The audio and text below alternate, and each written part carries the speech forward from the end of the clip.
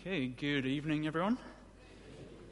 So, for those of you who don't know me, or have not met me, I'm Cameron. I've actually just spent the last 5 years studying pharmacology at Glasgow University, and I had my final year exams just a few weeks ago, so it's been so nice not having to worry about exams or anything again, so it's good. But I've been spending time studying this passage and preparing this talk, which has been quite a nice kind of way away from pharmacology textbooks and papers, so thanks to the church for letting me speak here.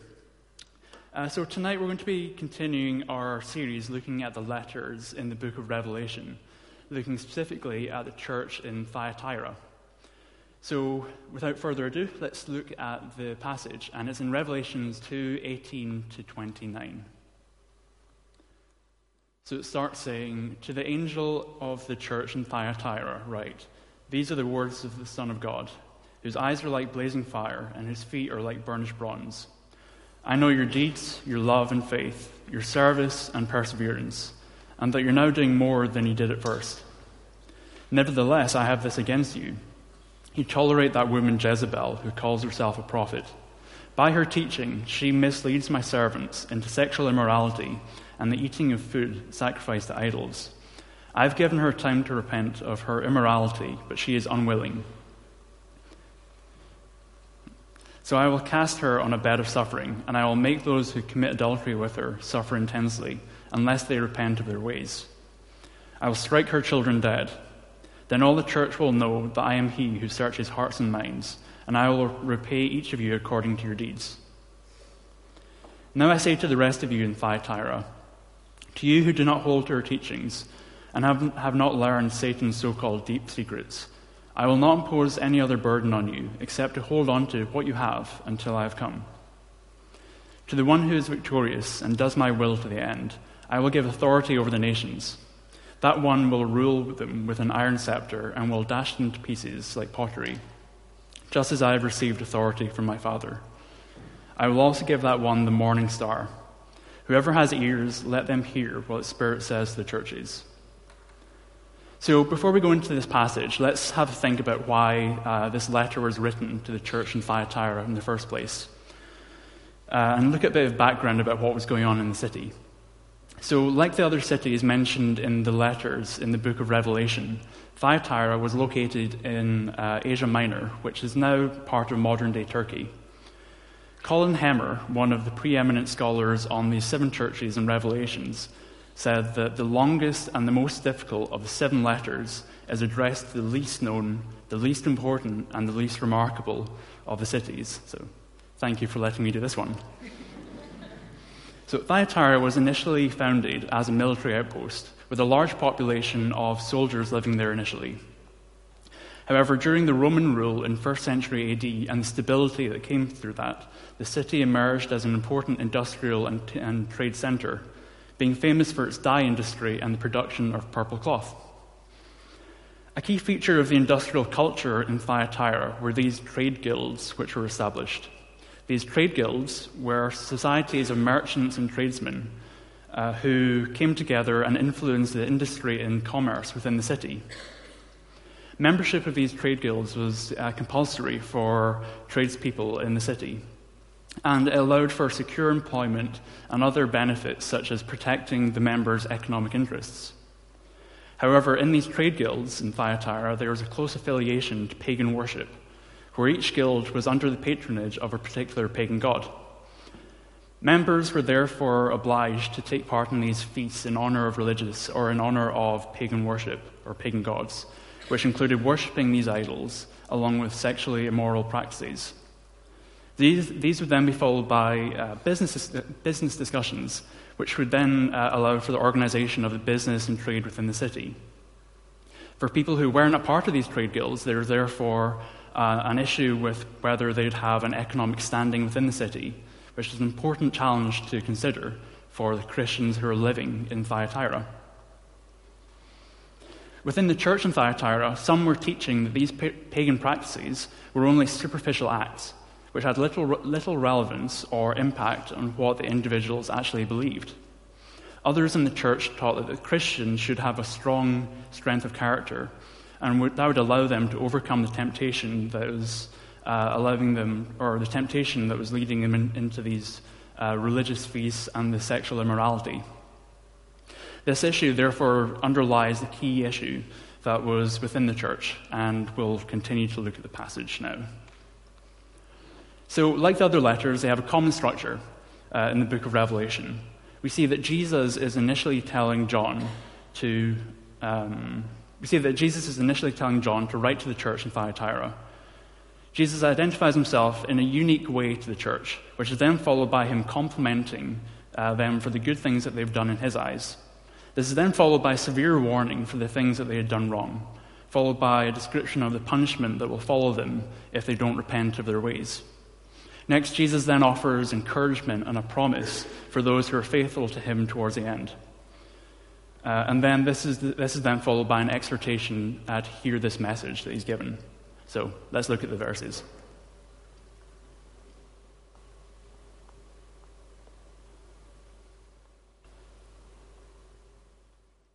Okay, so in verse 18, Jesus directs John to write to the church in Thyatira. He identifies himself as the Son of God, followed by imagery, which reflects back to the description of Jesus in chapter 1. Interestingly, this letter is the only one that explicitly states that Jesus was the Son of God.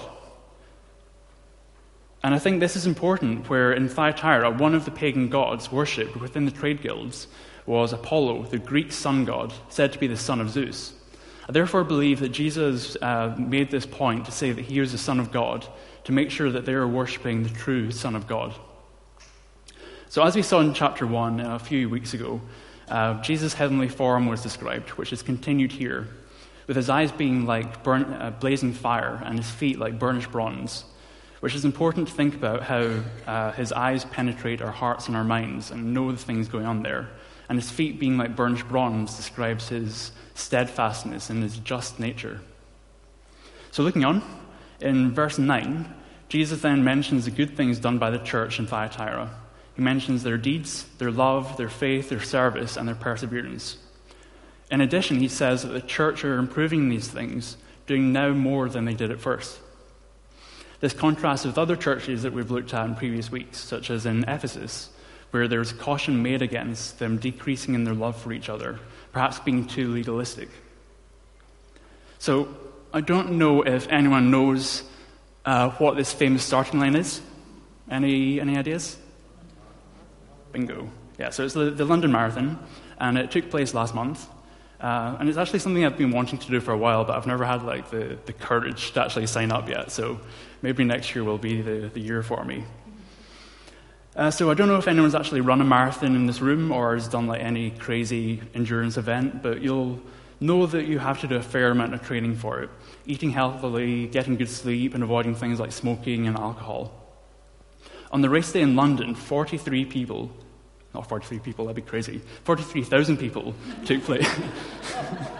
43,000 people took place or participated in the race, with only 350 of them failing to complete the course. So the marathon is a long slog, and it's a test of mental resilience as much as physical fitness, where if you finish it within 4 hours, which is a very respectable time, you're expected to run at a speed of about 9 minutes per mile. Like with the churches mentioned in Revelation, the runners might start out well, covering the distance, feeling light on their feet, and thinking the rest of the marathon will just be a breeze. But perseverance is needed here, which is highlighted with this next picture of Hayley Carruthers, an elite runner who ended up having to crawl across the finish line after running for about 2.5 hours, showing that dogged perseverance required to finish the race. Crazy. So the church in Thyatira is being praised by Jesus here for continuing to persevere in their good deeds, their faith, their services, and their love for each other, where other churches are only running for a few miles before showing signs of tiring and failing and going back to their previous way of living. The church in Thyatira was therefore thought to be a good example of the works, services, and love that should be carried out by a church, increasing in these over time where others have been falling short. However, despite these successes, the church in Thyatira isn't all about good works and love. So in verse 20, we then see this severe warning being given to them by Jesus. We need to remember at this point the trade guilds that were a part of the culture in Thyatira. The Christians in the city had to face this challenge where they had to choose whether they were going to be involved in the trade guilds, potentially compromising their faith and being involved in the pagan practices associated with them. Or they could reject membership to the trade guilds and therefore potentially face economic hardships and poverty that may result. Within the church, we have this warning, or this warning is given against the church for the church tolerating a woman called or described as Jezebel. And she's a self-proclaimed prophet who is leading people away from God and into the sexual immorality and the participation of these religious feasts in honor of the pagan gods. So this woman was likely someone within the church who was leading the established Christians away from God, telling them that it wouldn't be an issue or a compromise for them to participate in these pagan practices, and that even God was approving of what they were doing, which was in fact warned against by Jesus. So the description of the woman as Jezebel, so Jezebel probably isn't her name, but it refers back to the evil queen of the Israelite king Ahab, who is described in the Old Testament in 1 Kings. So this woman, Jezebel, led Ahab and the Israelite nation away from God and worshipped the pagan god Baal. The church in Thyatira has been described as the adulterous or the corrupt church, committing physical adultery, which reflects the spiritual adultery that was also going on. We need to remember here how the relationship of Christ with the church reflects that between a husband and a wife. The physical adultery that was going on therefore reflects the pain inflicted on God by the spiritual adultery that was also going on simultaneously. The church in Thyatira therefore received a warning against tolerating the sin and the evil that was going on. Despite carrying out the good deeds and the love that despite carrying out good deeds and loving each other, as we're told to do as Christians, they weren't really standing up for what they believed and what they were being taught by their teachers. And this contrasts with the more legalistic approach taken elsewhere in different churches. And I think this is still relevant to us today. And we're therefore offered our first challenge from this letter to grow in our faith. So as shown in the churches, or as shown with the challenge, as shown with the churches in the book of Revelation, notably the church in Ephesus and in Thyatira, we see that there needs to be a balance here, where we have to love each other and show grace towards each other as grace and love have been shown to us, and also to love God in a way that changes our hearts. But we also need to stand up for our faith and for what we've been taught. If we come across sin and evil in our lives or in the church, we'd be wrong to tolerate it. That evil needs to be tackled and challenged. We might be thinking personally that we have certain parts of our lives that we know are in opposition to our faith, but we try to rationalize that they're just minor things and that overall we're good people. For example, that might be choosing to drink excessively and letting loose at the weekends, trying to please people instead of God, taking shortcuts at work which might compromise your integrity, or looking at something you know is wrong online. So, I'm a pharmacologist. I study drugs and their effects in the body, which is fascinating. If you want to talk about it, grab me afterwards. So in pharmacology, we talk about how the therapeutic use of a drug relates to its dose, or how much of it is given, with most of them being safe at the level given to you by the doctor. However, at increasing doses, these become increasingly toxic. Fascinatingly, one of the most toxic agents known to man is actually one that people routinely inject into their faces for cosmetic reasons. This is botulinum toxin, or Botox. At a dose of only 140 nanograms, that's 0.000000014 grams, Botox is potent enough to kill. To put this into context, ibuprofen, you take for pain relief and other stuff, is usually given at a dose of 200 to 400 milligrams, or 0.4 grams. This is over 1 million times the lethal dose of Botox. So even at such low doses, this toxin, Botox, is able to have a considerable effect in the body. We cannot tolerate even a little of this. Likewise, for ourselves and for the church, we cannot tolerate even a little sin that goes unrepented, where it'll ultimately kill us, if not challenged. Likewise, with Botox, we might try and contain that sin within a certain part of our lives, maybe injecting it into your face. But really, the sin is still there, and it can still do incredible damage to us. So in the church in Thyatira, this was a major warning, and to us today. And we need to strive to keep on following the teachings of Jesus and to repent when we fall short. But we need to remember to live out our lives with love and grace as we're told to do. This grace, however, doesn't mean that we can ignore the law, as was said by Paul in his letter to the Romans. So he said, "But if our own righteousness brings out God's righteousness more clearly, what shall we say? That God is unjust in bringing his wrath on us? I'm using a human argument. Certainly not. If that were so, how could God judge the world? Someone might argue, if my falsehood enhances God's truthfulness and so increases his glory, why am I still condemned as a sinner? Why not say, as some slanderously claim that we say, let us do evil that good may result. Their condemnation is just." So as Christians, we believe that Jesus died to save us from the punishment of our sins and to restore our relationship with God. In Hebrews 10:26, the writer says, "If we deliberately keep on sinning after we have received the knowledge of truth, no sacrifice for sin is left." So I'll say that again. If we deliberately keep on sinning after we have received the knowledge of truth, no sacrifice for sin is left. We should therefore be chasing after a life that reflects that of Jesus, although we know that we're not without sin, and so we fall short inevitably. I believe that the state of our hearts is important here. If we're genuinely trying to live a life that's similar to that of Jesus and pleasing God, but we stumble along the way and commit sin, our genuine repentance is met with God's grace and his forgiveness. That burden of guilt that comes with the sin will be lifted from our shoulders and will be met with God's love and his grace. And we can continue our lives trying again to do better and live for God.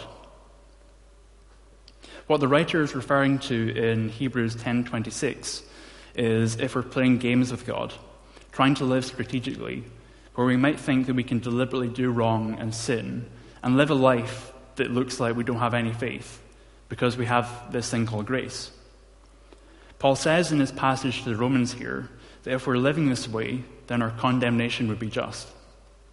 Genuinely repenting of any sin and longing to live a life like that of Jesus is what we should be doing as Christians.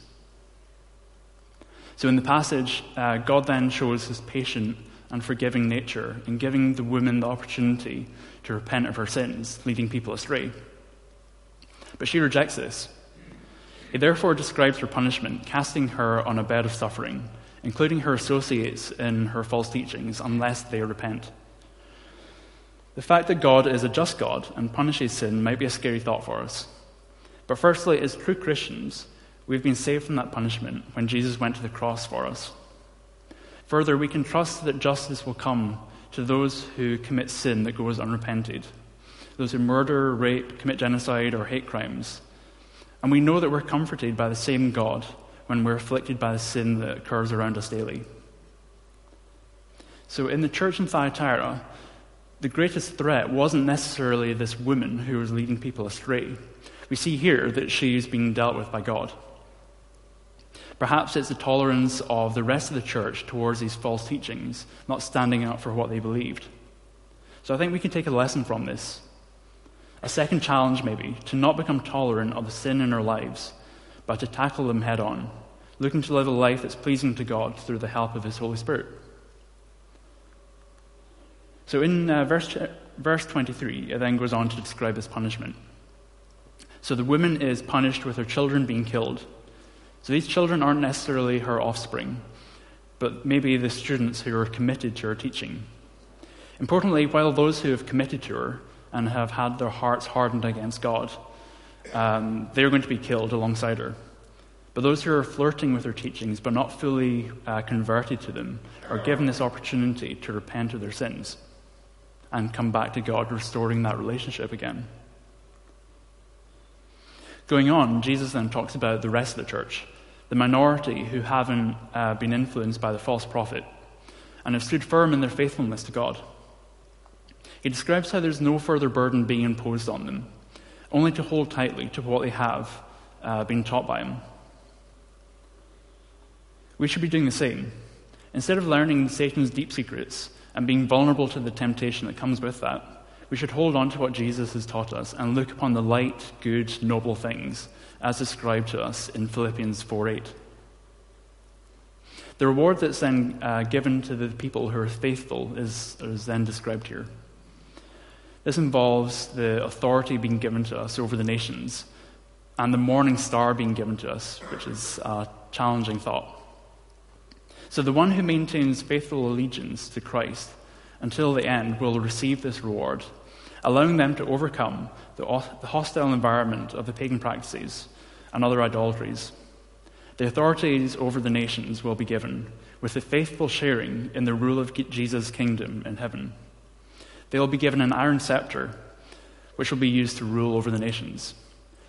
This reflects the tool which is used by shepherds to fight off wild animals around their flocks which are attacking them. In 1 Corinthians 6:3, it says, "Do you not know that we will judge angels?" indicating this idea of us sharing in that rule in heaven. So just as Jesus received authority from his Father to rule, he will also give it to us who are faithful to him to the end. So the faithful will also be given that morning star. So there's a lot of discussion in the commentaries about what that really means. But I think it means that we'll get Jesus himself. We'll have that perfect relationship with him. In Revelation 22:16, it says, "I, Jesus, have sent my angel to give you this testimony for the churches. I am the root and the offspring of David and the bright morning star." This reflects that perfect relationship that we'll have with Jesus if we live a life that's pleasing to him and faithful to him. So importantly, the church in Thyatira and the church today have been told at the end of this letter to actively hear what the Spirit says, reflecting what Jesus said at the end of his Sermon on the Mount. He said in Matthew 7:24-25, "Therefore, everyone who hears these words of mine and puts them into practice is like a wise man who built his house on the rock. The rain came down, the streams rose, and the winds blew and beat against that house. Yet it did not fall, but it had its foundation on the rock." So there's a final challenge for us, to build our lives on that rock. Let's move forward and be challenged to, through our faith in Jesus and our understanding of his teachings, be built up against the sin and the evil within us and around us in the church. Of course, we do a lot of good here at KBC. We do a lot of good charity, we love each other, and all the stuff that we should be doing as a church. But we need to keep on doing battle with that sin that's around us daily. We need to think about the things we need to repent of today. What do we need to repent of? What do we need to confess? I hope that we're encouraged as a church to keep on praying for our daily battle, striving for God, to tackle spiritual indifference and that tolerance of sin, while never ceasing to love each other and to love God during these times. So I just want to close in prayer here. And before I do, we have the prayer ministry. There it will be up in the corners. And if you want to confess of anything or talk about anything or anything at all, just go and chat to them and they'll be happy to pray for you. So let's pray. Heavenly Father, we thank you for your love for us, that you desire to have a relationship with each and every one of us. We're thankful that you're a just God, that you're pained by evil and sin in this world, and that you long for us to be free of that. You search us and you know us, our thoughts and our deeds, and you know the sin that's within us and around us, yet you still love us. We ask that you'd help us confront that you'd remind us that we're forgiven of our sins, that we are embraced by your love, and we cannot earn our place of righteousness before you, that it's by grace that we have been saved. Help us to live lives that are pleasing to you, that we don't squander what you've given us, and that you bless us and help us go through this week ahead. We want to live as your Son Jesus did, but we know that we're not perfect and that we will fall short. But we thank you for your forgiveness, that when we do sin, that we can get back up and try again when we do stumble. We just ask that you would move here in KBC, move in our hearts, search us and know us, forgive us and lead us in a life pleasing to you. We pray this in the name of your Son, Jesus. Amen. Okay, thank you.